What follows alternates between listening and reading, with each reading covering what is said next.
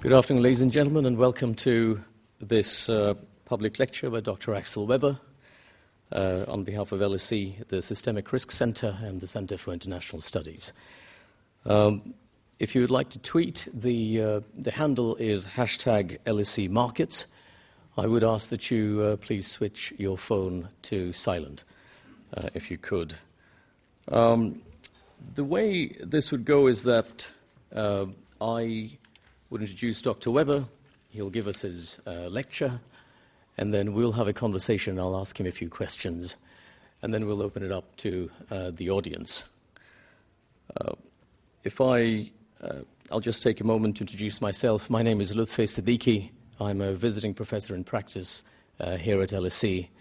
I'm a member of the Court of Governors at LSE and also on the advisory board of the Systemic Risk Center. Dr. Axel Weber is uniquely distinguished in multiple domains. He's currently chair of the board of directors at UBS. He chairs the governance and nominating committees and the corporate culture committees at UBS. He's concurrently chairman of the International Institute of International Finance, IIF, president of the International Monetary Conference, and many other industry bodies. He's perhaps most well known for his time as president of the German Bundesbank between 2004 and 2011, when he was also member of the governing council of the ECB. He was a member of the board of directors of BIS, the German governor at the IMF, and a member of the G7, G20 ministers and governors forums. Especially exciting for us, those of the Systemic Risk Center. He was a member of the steering committees of the European Systemic Risk Board and the Financial Stability Board. Prior to that, he was an academic with the University of Cologne and briefly as a visiting professor at the Chicago Business School. It's often alleged that there is a communication gap, almost a Mars-Venus separation between the world of politics and the world of markets. And it's very hard to find people who are able to straddle both and bridge the gap. And to that extent, I can't think of anyone better qualified to help us bridge that gap. So without further ado, ladies and gentlemen, Dr. Axel Weber.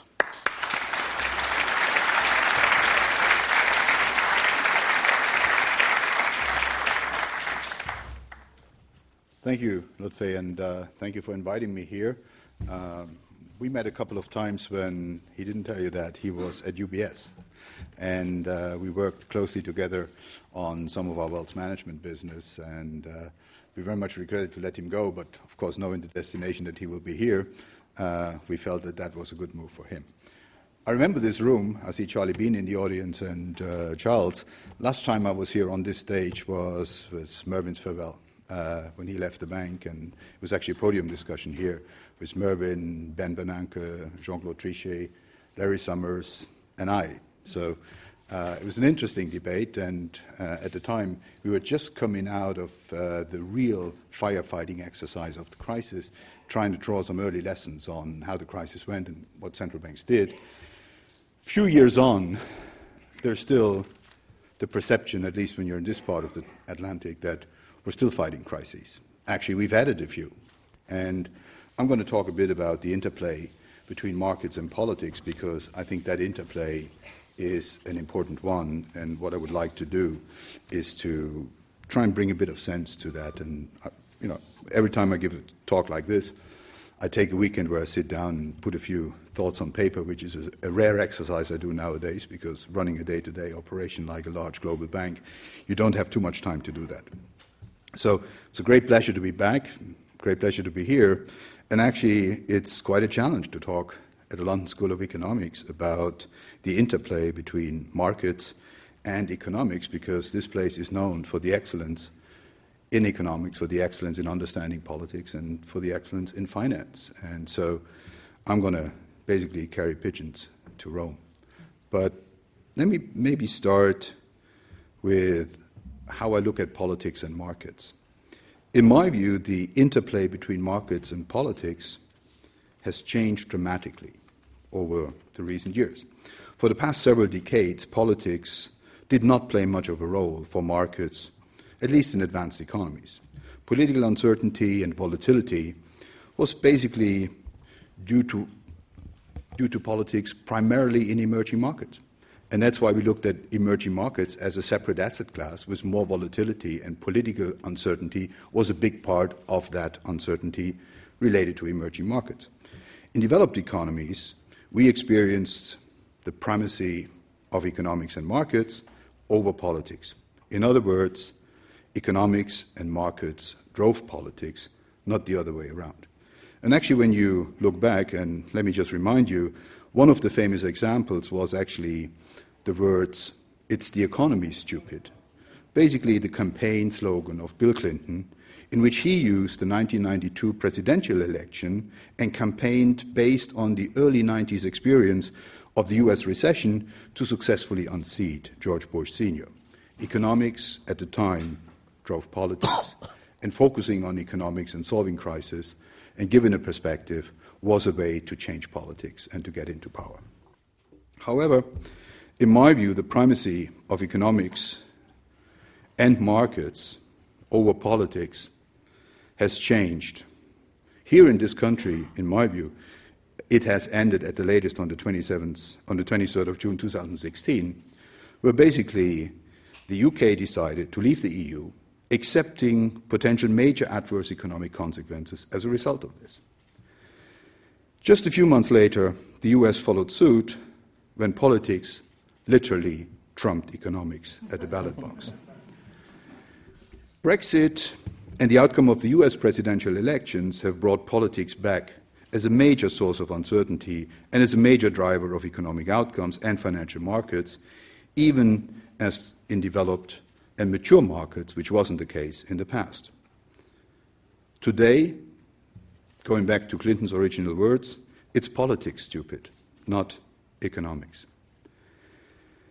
The benign outcome in Europe over recent years of the elections in the Netherlands and France is often quoted as having changed that. I don't think that's true.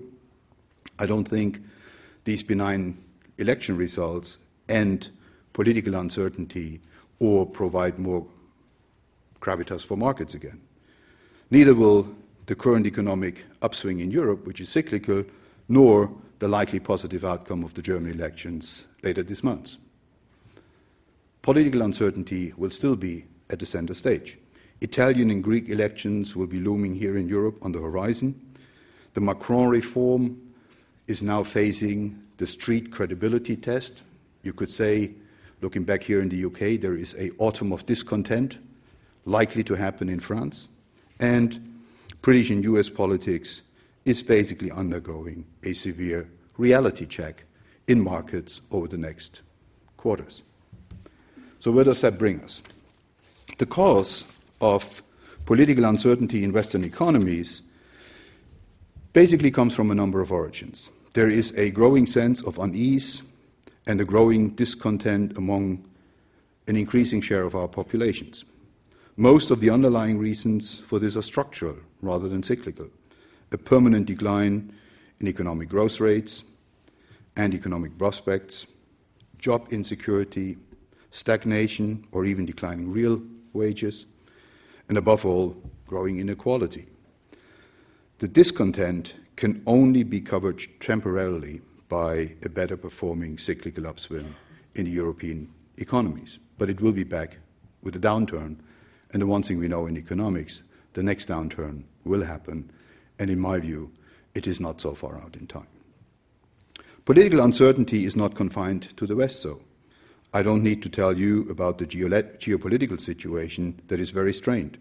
Keywords, if you're looking for geopolitical risks or regions, is Qatar, South China Sea, Syria, North Korea, Ukraine, and that order of hotspots in the global economy for geopolitical reasons changes by the day. According to an economic policy uncertainty index published by 3 US scholars, global economic policy uncertainty has never been as high as in January this year.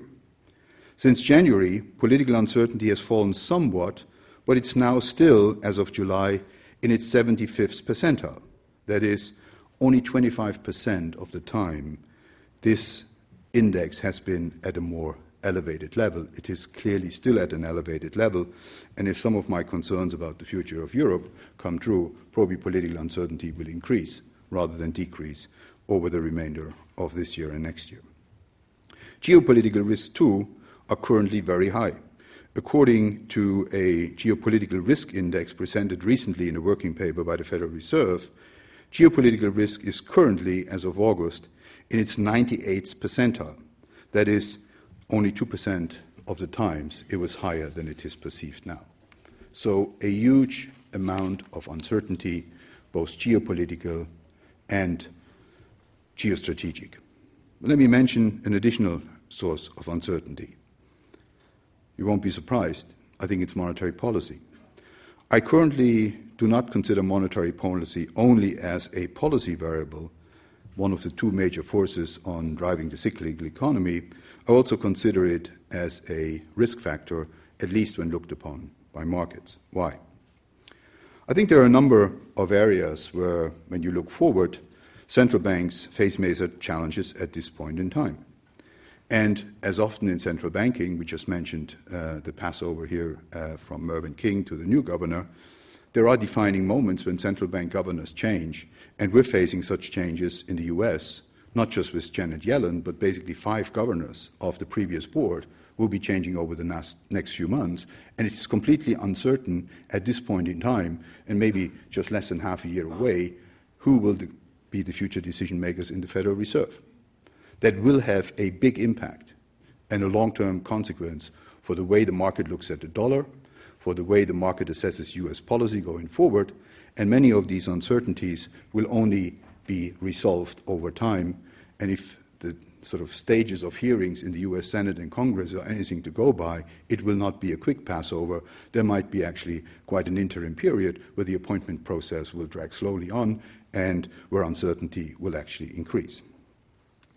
And another thing that is important is, as governors come to the end of the term, they're looking more at how they will be looked at through history books rather than through actual market lenses.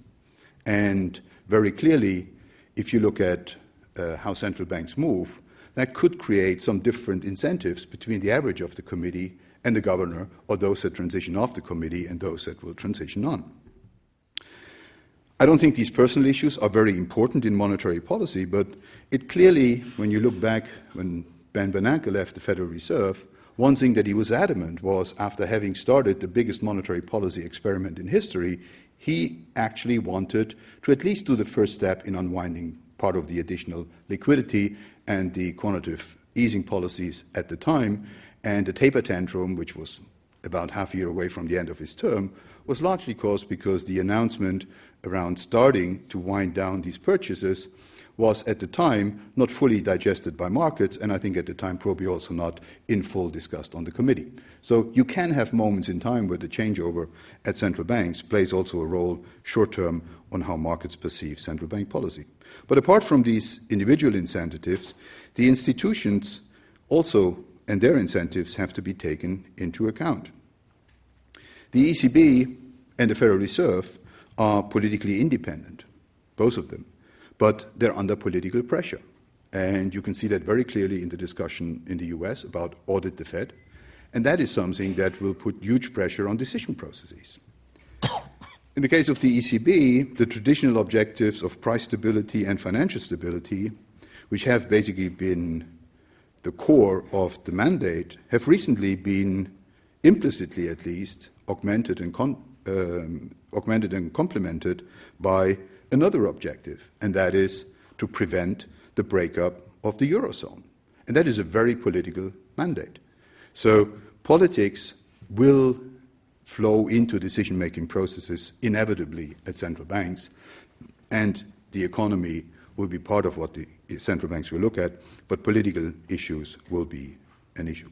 A second one is that basically coming towards the end of monetary policy easing, there is a significant source of uncertainty that is related to the fact that actually monetary policy is still in uncharted territory. Never before have central bank balance sheets been so large. Never before have global monetary policies been so expansionary. And if you look at my preferred measure of the stance of global monetary policy, the monetary base globally still grows at 10%. So we're not talking about restrictive monetary policy. Monetary policy is still easing. Never before have interest rates been so low, or in some countries so far in negative territory, and never before has debt been so high. That's a very complicated set of long-run issues central banks need to navigate around. And actually, political disruptions, like the discussion of Brexit, has huge implications on European markets and on how markets trade. Let me just give you an example from Switzerland. On the day of Brexit, the Swiss yield curve, which is in negative territory out to 15 years, was trading in negative territory over the entire maturity range. The longest existing instrument in the Swiss market, which was a Swiss government bond, eine Anleihe der Eidgenossenschaft, which was 62 years of a 65-year remaining maturity, dipped into negative territory at the time. The only financial decision investing into sovereign bonds in Switzerland at the time was a trade-off between taking a small loss for a short period of time or taking an even smaller loss for a longer period of time. But there was no real good investment alternatives domestically when priced off the sovereign. Now, when you look forward, I think these uncertainties related to monetary policy and the whole question about what is the transmission mechanism of QE, what are the side effects of QE, what adverse effects can we expect as quantitative easing is phased out, all of these questions have huge standard errors around them, and we're much more uncertain about making predictions around these unusual forms of monetary policy than we are about regular monetary policy when we were in positive territory. So we're in uncharted waters, and I think uncharted waters have the unpleasant characteristic that they basically may hide some unpleasant surprises. I wouldn't say that central banks are sailing blindly, but I definitely think that there is elevated risks, and normalization of monetary policy comes with elevated risks. And that's why my expectation, first and foremost, is that most central banks will basically try and take it slow. They will err on the side of caution, and to all of those that are concerned about a too abrupt monetary policy normalization, I think central banks are taking that into account. So my expectation is that markets at the moment are still too optimistic about the normalization that is ahead. I think the central banks will trade a very careful course, and the big expectations that loom for, say, the ECB meeting this week or other policy meetings are likely to be disappointed because most central banks haven't had, at least in Europe, the substantial debates on their committees that you need in order to map out a longer-term perspective, like, for example, phasing out quantitative easing. Note that, in particular, the precise effects of tapering, ending and reversing QE are largely unknown. The effects depend on whether QE works through the stock effect or through the flow effect of a central bank's balance sheet. In other words, is it the size of the central bank's balance sheet which determines the stance of monetary policy and affects financial markets? US monetary policymakers have largely focused on that. But in my view, the size of purchases, and that's the view of markets, matters too. So sales and purchases will affect the stance of monetary policy and financial market as well. In the first case, where you have a stock effect being relevant, tapering and doing that slowly and building it up, and ending or reversing QE will have relatively little, if any, effects on financial markets. And in the second case, if the flow effects are of relevance, those tapering and ending or reversing QE policies could have more significant effects. And I think, like often in reality, it's probably not wise to just assume the first and exclude the latter. In my view, it is very likely that QE has probably had both stock and flow effects, and therefore I think some of the evaluation that the stock effect is a dominant factor might be a bit too benign. So in that case, there could be more uncertainties and actually more effects ahead. A second issue that central banks quarrel with is that despite all the multitudes of uncertainties I talked about, political, geopolitical, monetary policy related, financial markets are unusually calm. The VIX, a popular measure of implied volatility of US stocks markets, or often referred to as the fear index, hit an all-time record low of 8.84 in July this year, and never before has the VIX closed below 10 as often as it has this summer. And that's a huge concern because on the one hand side, uncertainty is massive, but volatility in markets is extremely low. How can this discrepancy between high uncertainty and record low volatility in markets be explained? I think here my view has been for some time that we're dealing with something that is actually genuine uncertainty. We're not dealing with risk. We're dealing with something that is like Knightian uncertainty, named after Frank Knight, the famous University of Chicago economist. And let me go a bit deeper into that. Risk, or you could say the known unknowns, referring to the famous statement of U.S. Secretary of Defense Donald Rumsfeld of 2002, risks denote the things that we know we don't know. And if you look at risks, the one thing that financial markets are built on is on risk. Risk can be identified, it can be assessed, it can be discounted, it can be assured, it can be traded. In financial markets and what we do in banks, it's all about risk management and risk mitigation. We know how to deal with risk. Not always. Financial crisis tells you sometimes you can get it wrong, and the financial industry has got it badly wrong in the last financial crisis, but risk is something that has been prevalent and is not. Uncertainty, on the other hand, denotes, in Rumsfeld terminology, the unknown unknowns. Uncertainty means ignorance about the underlying mechanism, about the probability distribution, or even worse, about any potential outcomes. Uncertainty can't be identified, it can't be discounted, it can hardly be traded, and in my view, it is very hard to insure against. Politics is a prime example that creates uncertainty, but not risk. Politics is complex.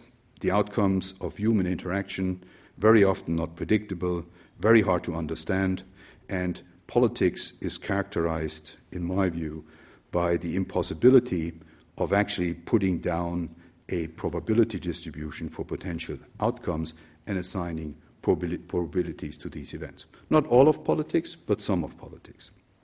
Financial markets, and I said that, are very good at discovering, trading, pricing, and insuring risk. However, financial markets are not very good at mapping political uncertainty. Uncertainty, by definition, cannot be priced. That's why markets often ignore uncertainty and take a wait-and-see attitude. And I think that's what you largely see when you talk to clients. When I talk to our wealth management clients, they do not take investment decisions. They're waiting for events to unfold till they feel more comfortable, and they will trade if they perceive uncertainty to be reduced. Decision-making theory suggests that other behavior than optimizing expected returns might kick in a situation where uncertainty prevails rather than risk, and I'll talk about that a bit later on. Consequently, the materialization of political uncertainty can cause major disruptions in financial markets and sudden volatility. If you look at uncertainty, very often one way of looking at uncertainty is, for example, by looking at minimax strategies. If you look at minimax strategies, the natural outcome of there is you assign 50-50 probabilities to an event. 50-50 probability events cannot be traded. And so you don't trade the event before it occurs, you trade out of the event after it has occurred, which means volatility can jump suddenly as those events unfold. And as a consequence, when political uncertainty materializes, it sometimes has very profound effects and causes disruptions in financial markets with a sudden increase in volatility. Low financial market volatilities are therefore deceptive. They may actually understate the risks. The current environment of high uncertainty, elevated valuations, low yields poses for me a major challenge for investors. And I want to finish by maybe giving you a few indications how investors that I meet and some of our investors react to this huge uncertainty. How can you deal with that in financial markets? Under normal circumstance, an optimal asset allocation maximizes risk-adjusted expected returns. However, in the presence of uncertainty, it is neither possible to identify these expected returns nor to identify the risk properly. Decision-making under uncertainty is different, therefore, from decision-making under risk. Maximizing expected utility does not work in that circumstance. Under uncertainty, one of the most primary aims of investors is to ensure against bad outcomes. So alternative decision rules are very often needed. One such decision rule, robust controls, is the Minimax rule that I referred to, where basically instead of maximizing expected returns, one aims at minimizing the loss arising from a worst possible outcome. The principle behind Minimax strategies is to find a solution that is robust to a wide range of differential outcomes. Brexit, in my view, is such an event. It is an event where worst-case scenario planning, which many embark on, might actually have a huge risk of self-fulfilling prophecies. And that is something that you need to take into account when you focus on events like this unfolding.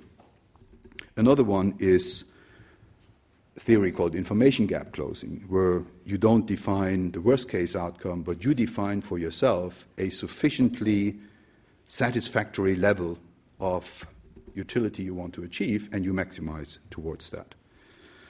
Those who agree that high uncertainty is a key theme at the moment should therefore first and foremost seek diversification, both over currencies and over asset classes. Diversification under uncertainty, in my view, is even more important than diversification under risk. By diversifying, the chance of a big loss due to random events is reduced as much as possible. And portfolios that are pretty diversified are really at the core of wealth and asset management, but actually the uncertainty that is related to these events has led to a lot of investors staying on the sidelines and not investing at all. It's something you might call the Cobra effect. One of the potential worst-case scenarios that I also look at is inflation. Protecting against this type of uncertainty means, therefore, protecting against inflation. And when inflation is currently low and expecting to remain low, is not a good reason not to basically buy inflation protection. The debate around central banks at the moment is very much why is inflation so low and why hasn't it come up? And there is a discussion whether the Phillips curve and some of our understanding of how the macroeconomy works is still relevant. I think it is. And I think we will see inflation kick in at some point in time when output gaps close. We're not yet at that stage. But for investors, ruling out such a scenario is not a wise investment strategy. Likewise, when you look at safe havens, they are usually playing a big role in bad times, such as the Swiss franc, the Japanese yen, gold, other currencies that have perceived safe haven and protection status. We're seeing those alternatives play a big role when clients talk about how they want to diversify. And also safe havens are very often leading to diversifications within the Eurozone that investors from the periphery are seeking investments in the core, and what has been driving down yields in Germany has largely been a flow of capital from peripheral investments to core investments. So some of the underlying market dynamics actually reflect such concerns on the side of investors. Something else that is important when weathering uncertainty in financial markets is flexibility. And I think that is probably the most underappreciated factor. One must be prepared to change course fast, rapidly, and flexibly. Liquidity and highly liquid assets provide the flexibility to do that. And that's why, for me, it's not surprising that many of the investors sit on cash, because cash offers them exactly that flexibility to trade out of events rather than to trade the event itself. We must also know the underlying mechanism of taking decisions. When we talk about emergency planning and planning around Brexit, it is very important that with such an uncertainty, you always need to think ahead. Uncertain events as they unfold provide new information. Every speech of the Prime Minister, every report about negotiations in Brussels will offer new data points that are evaluated and that will be priced into what the ultimate outcome of a risk like Brexit will be. Now, it's not enough to price that. You need to also change the way you take decisions. Usually when you take decisions, you don't take a decision on a decision tree. But if you have unfolding events that unfold fast, it's very important to have your contingency planning laid out in form of a decision tree so that as a data point leads you to a bifurcation, you take that avenue and you've planned it well ahead. And that's actually one of the things that I find is quite astonishing about these huge political risks, that they can actually, with every bifurcation in your planning, lead to non-reversible and regret moves. And that's usually not the way we plan financial investments. So uncertainty in financial markets, and in particular political uncertainty, where it's very hard to understand the endpoint, for example, of negotiations, will cause quite different behavior in financial markets and in contingency planning on how to deal with such an event than normal risks that markets trade. Which for me, sort of just to add a voice of caution, means as financial institutions are challenged by their regulators to come up with emergency plans and with contingency plans for events like this, you actually are starting to take decisions down a decision tree which lead you in a direction which may be very hard to reverse. So for me, the thinking ahead and understanding well where situations like Brexit or other political events will take you is something that is more and more dominating our research departments and our economic departments. And that's why I think that what we try and do at the banking community is to understand better not just market risk and economic developments, we also have to understand better political risks. And in particular, against that background, we're actually putting a lot of money into research. We're putting a lot of money into funding of universities. We're putting money into having the types of people educated at universities that we can use in our planning departments to not just do your usual economic and market and finance operations, but to also understand better how politics influences events. Let me come to a close. I think political uncertainty is a new factor that goes beyond risk and volatility. It's something that mature markets have to start to live with, and that banks have to start to put at the core of their strategies. In particular, if you're in the business of investment and investment advice, investment decisions need to be different in a world where political uncertainty plays a big role. We're not yet there. Most of the financial institutions still have to invest heavily to give clients not just good economic and finance advice, but to actually be able to navigate difficult political environments. You need to invest to do that, and it's something that I think will have a good return in the future. Thank you very much for your attention, and I hand back to Ludwig.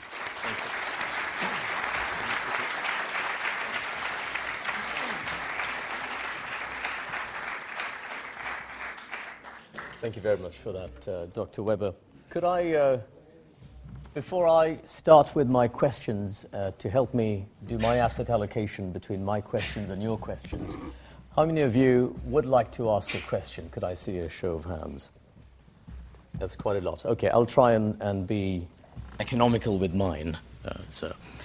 Somebody described the current state of investments or trading as it's like playing squash in the middle of an earthquake where the tremors are permanent. So you just don't know what is structural and what's cyclical, a huge adjustment. You've taken us through various approaches in which that can be tackled. If I could go back to the issue of communication between policymakers and the markets, would you say there's too much or too little? And one observation I make now is that within 5 minutes of non-farm payroll coming out, you see one of the Fed governors on CNBC. Is that a good thing or a bad thing? No, I don't think it's necessarily a bad thing that policymakers comment on economic events as they unfold, because it gives you a data point on how the policymaker evaluates developments in the real economy. What for me is much more important is that many of the inputs we now need, say, for strategic discussions on location policy, really depend on political outcome. And I refer to Brexit just as one example, but I don't think there's too much communication. I think what is the problem very often with communication, it's too diverse. If you have a committee, one view is not always prevalent, so you need to understand the dynamics of an entire committee. And in the past, we've seen many economists trying to follow Hawkometers and sort of, composition indices. Charlie's been at the receiving end of that, and Charles, because they try and understand, given individual views, how does that aggregate to a view of the committee and of the view of the policymakers? So I don't think central banks communicate too much. But I think that communication needs to be coherent, and it needs to give a very good impression on where the committee as a whole, rather than individual members, go. And that is something that probably is not as much due to the communication of committee members, but basically to the guidance that is given by written statements that give you a good impression about where the distribution and where the votes are. I think that this, the votes that the US publishes on descending governors is a very useful element. And when I was a central bank governor, which is some years ago now, one of the things I noticed was actually that the ability to voice a dissenting view was very limited in a new institution like the ECB. It evolved over time, but it is very important to provide that transparency, and being forced into a committee consensus is probably not the best way of communicating. So I do actually appreciate these speeches. With a pinch of salt, you need to understand that this is the view of an individual, but you need to aggregate that to an institution view, and that's where the written statements, that's where the policy statements that are agreed upon and are the basis contractual arrangement for communication with the markets are more important than on-the-fly speeches of governors. But you need to make that distinction, but I wouldn't say it is something that the market should not have. All of these views are helpful in assessing where the situation goes. In terms of the big guns of policy action that's going on all at the same time, would you say there is some dissonance or almost negating of one against the other if you take monetary policy thrust, bank regulation, pulling in perhaps another direction, the aim for financial stability on the one hand, but political event risk on the other? How do they compound? Do they negate? What's the state of risk overall right now? I think we're in an economy that faces, at the moment, elevated levels of risk, despite the fact that indices on volatility don't suggest that. And I think it has largely to do with the fact that if you want to take a good decision based on events unfolding, very often in decision theory or in game theory, we basically take the final outcome and try and devise our strategy through a backwardiation from that ultimate outcome into how do I get to a good decision down the road. That is very difficult to do because many policymakers, as your domestic political environment, do not know the end outcome, for example, of the negotiations around Brexit. So it's very hard for us as banks to form a coherent strategy with a key element into our decisions missing at this stage. And I think that is something we're seeing increasingly. If you look at, just to not talk about the UK environment, look at the US. Some of the major initial pricing of the market, the Trump rally, has been there because there was a huge probability assigned to the fact that we will get a massive tax reduction to the lower teens or to the upper teens. 15 was the number that was initially traded. We would get a number of initiatives that would reduce red tape. We would get more economic stimulus. We would get an infrastructure investment program that would have beneficial effects. Look at where we're trading now. If you look at how the market is evaluated and basically then come down to reality on the Trump trade, I would say we're almost there where most of the initial euphoria has been priced out, and now there's a big question mark on whether the same administration that was used very positively 6 months ago can actually get things or any of these things done, or whether everything will be caught up in the political fighting between Congress, the Senate, and the administration. So another example where political events are a key ingredient in how the economy develops, and having huge uncertainty around the future course of policy is something that can be a very negative impact on markets. And as some of these events unfold, you get big pricing moves in the market as a bifurcation happens or as people downgrade the possibility of continuing to go in one direction and start increasing the probability of going in a different direction. And that's something that I think markets haven't been used to, at least in mature markets, in the core markets like the US, the UK. That type of political uncertainty is something that is really new and makes it very difficult, because the core of these markets is your pricing anchor on how we price emerging markets and other more volatile environments. And if you have a big question mark and uncertainty in these core anchor markets that drive risk perception and spreads in other markets that are less mature and less certain, then you actually start having a problem in how you price risk in general. And I think we're at least for the last year and a half, we've seen that unfolding, and that's where the argument, that's where your quote before comes from. It feels like, what used to be a sort of ground that is known, a stable environment, has actually become more volatile than we used to. So we have a hard time playing the same game with a different set of rules in the mature markets. I have lots of sports analogies, if you like. One is the referees have come down to play. Let's go to questions, and I'll take a cluster of them, if I may. Please introduce yourselves and keep it to a brief question. So let's do over there the person in the green cardigan at the back, and one, if we could go upstairs, lady here in the middle. Hi there, Nell McKenzie from Global Capital. What do you think the effect on banking has been from the lack of clarity, particularly surrounding the leaks this morning, from the UK's position of negotiating around its financial services for Brexit? What has been the effect on banking, and what do you see it being in the future? Lack of clarity from Brexit, ma'am? My name is Sigrun Davidsdóttir. I'm an Icelandic journalist. One thing that's been quite prominent in news about banks for the last 5-7 years are fines for actually breaking the law. Banks have been breaking the law, such as UBS and other banks. Ben Bernanke said recently that he thought that it had been a mistake not to investigate banks after 2008. So I would like to ask your opinion on that, and also if individual bankers should be actually brought to court, not just the banks paying fines with shareholders' money. Good. And the third question before we... Yes, my name is Heli. I'm a former student here. Dr. Weber, you confined your comments mostly, if not entirely, to the notion of the speculative impact of markets by the kind of political uncertainties and the like.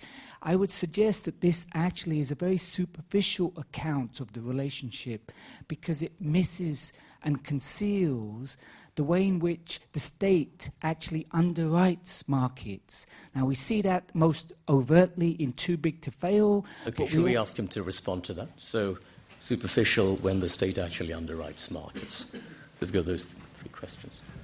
Well, clarity, to come to the first question on Brexit, I think the lack of clarity is really not something that is just down to one part of a complex set of negotiations. This is a negotiation between the UK government and the European government. And like in any negotiations, there are two sides to the table, and only over time we will see where that negotiation will end. But let me also be clear, the provisions put in the European Treaty, like the 2 years you have to negotiate any exit from the European Union, have always been designed as a disincentive to depart from the Union, because it's very hard to imagine that you can do these complex set of negotiations within 2 years' time. Just go back and talk, for example, to Liam Fox and the people in his department, where for the first time in 45 years, the UK actually has to negotiate trade agreements with the rest of the world, having had trade agreements only by associations through the EU so far. And that just will tell you how complex the endeavor that the UK has embarked on will be. We all might wish for more clarity, I give you that, and actually it would be a key ingredient into a reasonable emergency planning for the next 2 years of any London-based operation of any bank.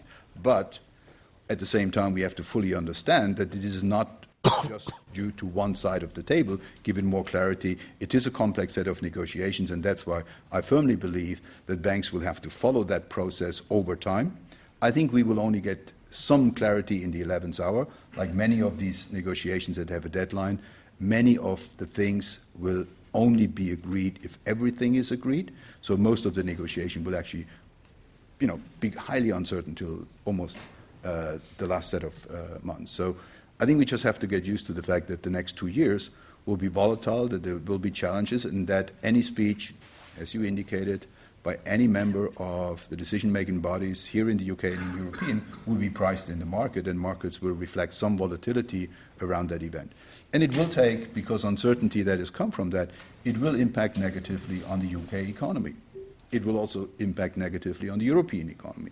So if you're looking for a set of headwinds that are specifically due to the European economy, Brexit is one of those headwinds. And it will not make a recovery in Europe easier or more sustainable. And therefore, I think we look at the European economy at the moment with an economy that is running with much more headwinds now than it maybe has run in the 3 or 4 years before those decisions were taken. There are counterbalancing effects, like the French election, the German election, will reassure European voters and European firms that we will continue to see continuity against sort of a perception at the start of the year that populist movements could actually derail more economies in Europe, but that's something that is where the political uncertainty has reduced, diminished, it's not gone. So my view on Europe is still, despite all that, a constructive long-run view, that I think the European economy is actually medium to long-term going to weather these storms, but short-term, over the next 2 years, will face a lot of headwinds and volatility. And that is something that I think increasingly markets will understand. If you look at the foreign side, actually the fact that the US is in a very similar predicament at the moment with the new administration onboarding less smoothly than previous administrations, that gives Europeans some breathing space at this moment, but probably that will not last for long. On the issue on banking, look, I joined banking after the financial crisis. My major job over the last 5 years has been to sort out many of the issues you talked about. What we're increasingly seeing, and many banks have done that, is the issue of personal responsibility is increasingly part of how we run banks. So, for example, clawbacks, we pay some of our employees with instruments that if there is a major operational risk event that occurs, that will lead to massive write-downs of these instruments. So we basically have a lot of pay instruments that are more incentive compatible than previous pay instruments before the crisis. I think the industry is learning its lessons. For me, for the financial industry to come back, it takes 3 things. The first one is to acknowledge that things went wrong and to basically start working on putting things right. And I think part of the workout process with law enforcement and with legal agencies has been part of this putting things back on their feet. The second one is prepare for the future. We need to make sure that personal accountability is really embedded into pay structures and into the governance structures on how we run banks. We're doing that, and I can tell you all the industry is moving massively on that. And the last thing is we have to be prepared that a crisis in the future can always happen. So the whole regulatory agenda that has been embarked upon is a key ingredient of making the financial system much more resilient, whether it's capital rules, whether it's liquidity rules. My fear at the moment is more that as we've largely made the system more stable, we're trying, and really the core of that is having a level playing field with similar rules followed around the globe in every financial constituency. We're bordering onto losing that global level playing field and countries going off in different directions in terms of regulation, even undoing or reversing some of that. That is a major risk at the current juncture, and I very much hope that the regulators in Basel will complete their process, that they keep an eye on the fact that the financial system is now more resilient and governance has improved, and at the same time try and come to a conclusion that leads to regulation that is globally identified and the same everywhere. On On your remark, the state underwriting banks, it's actually not the case. We had an implicit government support in the Swiss financial system. Each of the banks had a rating support that was an implicit government guarantee. We worked very hard with the Swiss government to basically phase out that implicit guarantees. And if you now look at how rating agencies look at banks like ours, there is no implicit support.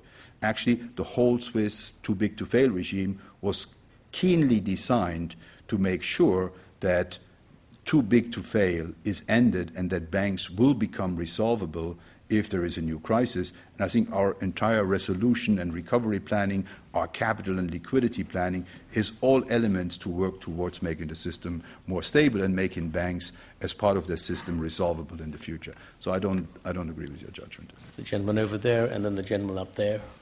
Hi, Kanwadeep Ahluwalia, Bank of America. I just wonder if you could continue to develop some of your remarks about the likelihood of a downturn in the near term. You made a few references to Brexit and also political aspects. But are you concerned about a central bank misstep? Or obviously there's considerable military tensions in Asia. What do you think would be the most likely driver of a downturn? Okay, and the gentleman up there. Fernando Gonzalez, Bank of England. So thanks for the fascinating talk. I just wanted to ask you about your views about the Eurozone, the next steps and the key risks for the Eurozone. Obviously, taking into account that that when you were president of the Bundesbank, obviously you were quite a strong opponent to QE sort of S&P type of policies.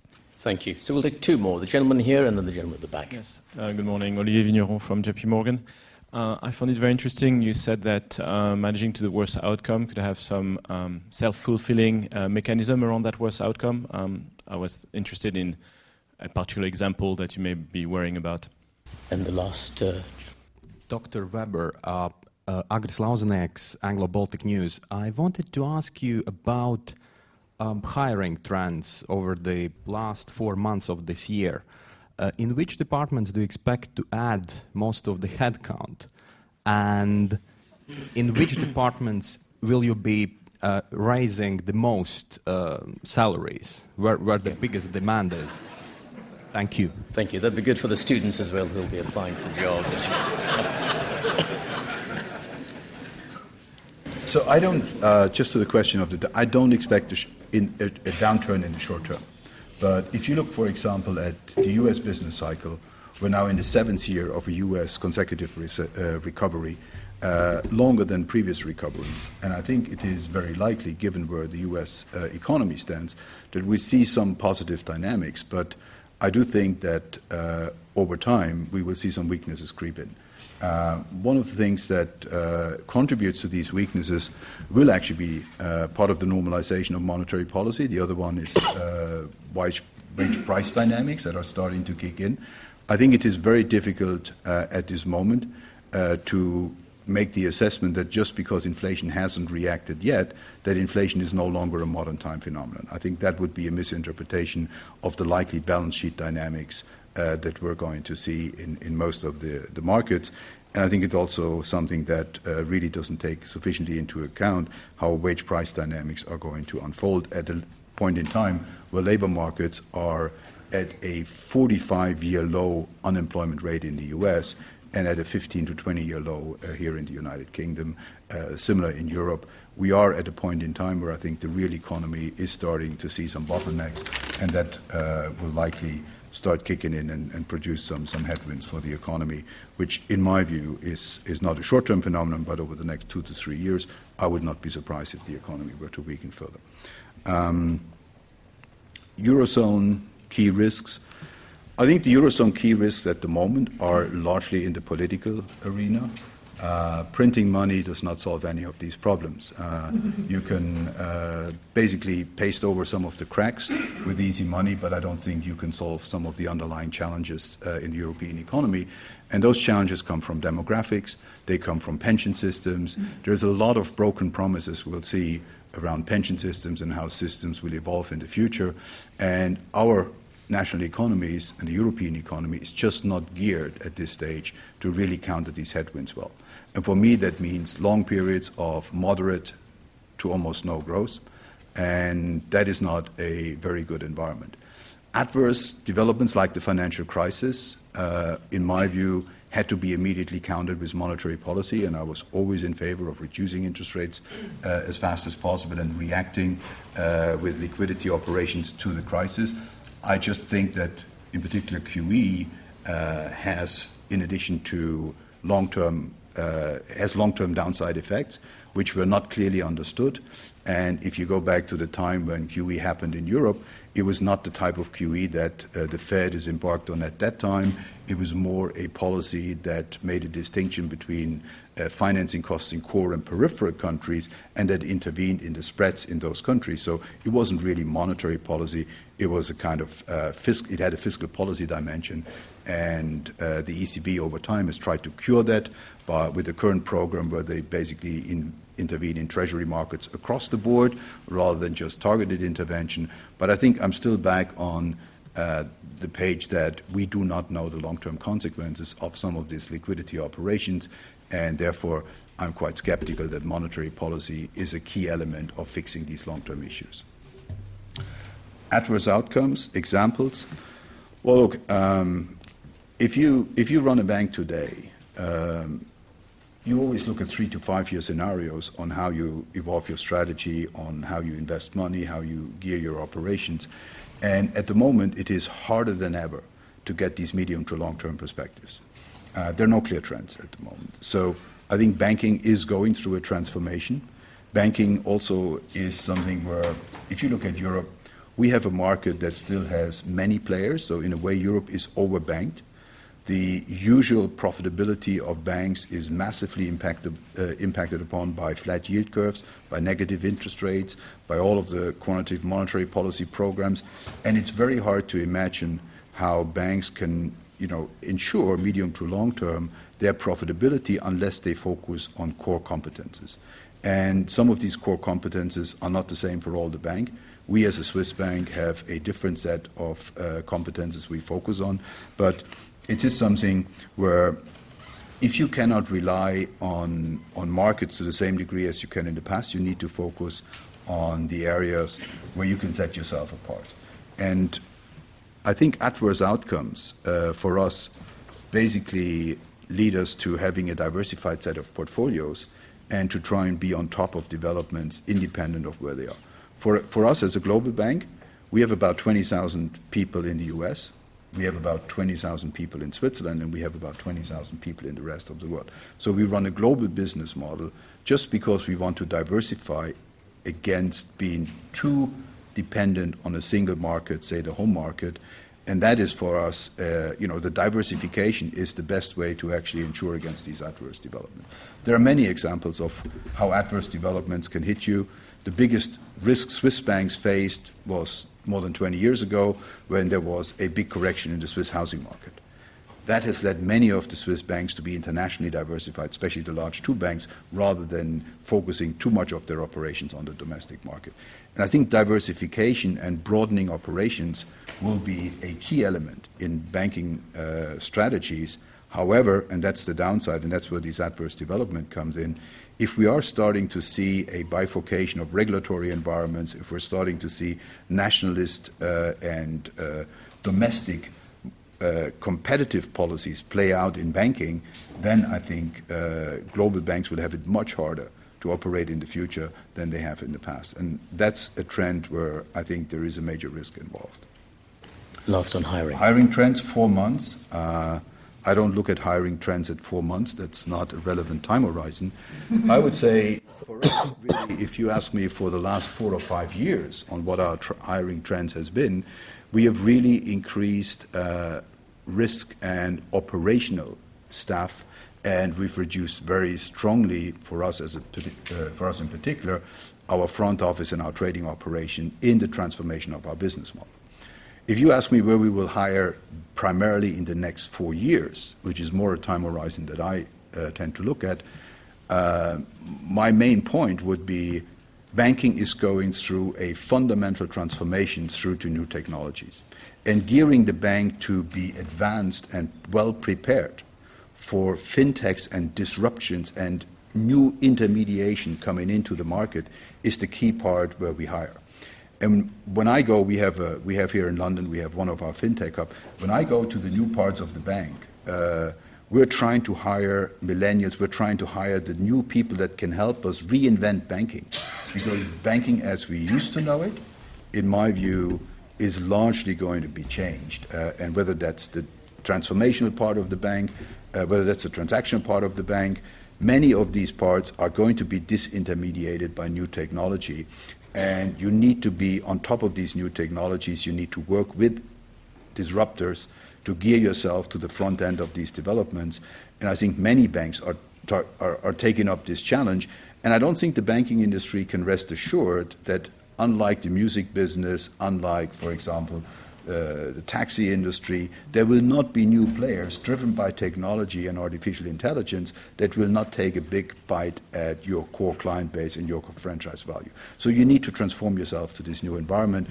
And if I look at where we hire largely in the next 4 years, it will be that change the bank and innovate the bank part, and much less in other areas that were traditionally what we hired in. Thank you. With that, we've come to the end of our time. I'm sorry I couldn't take all of the questions. If you want to address them all to John and JP, the co-directors of the Systemic Risk Center, afterwards, I'm sure they'll be able to take them. But I want to thank you all for being here. A special shout out to Professor Charles Goodhart for also being here. And of course, thank you so much, Dr. Axel Weber, for being with us.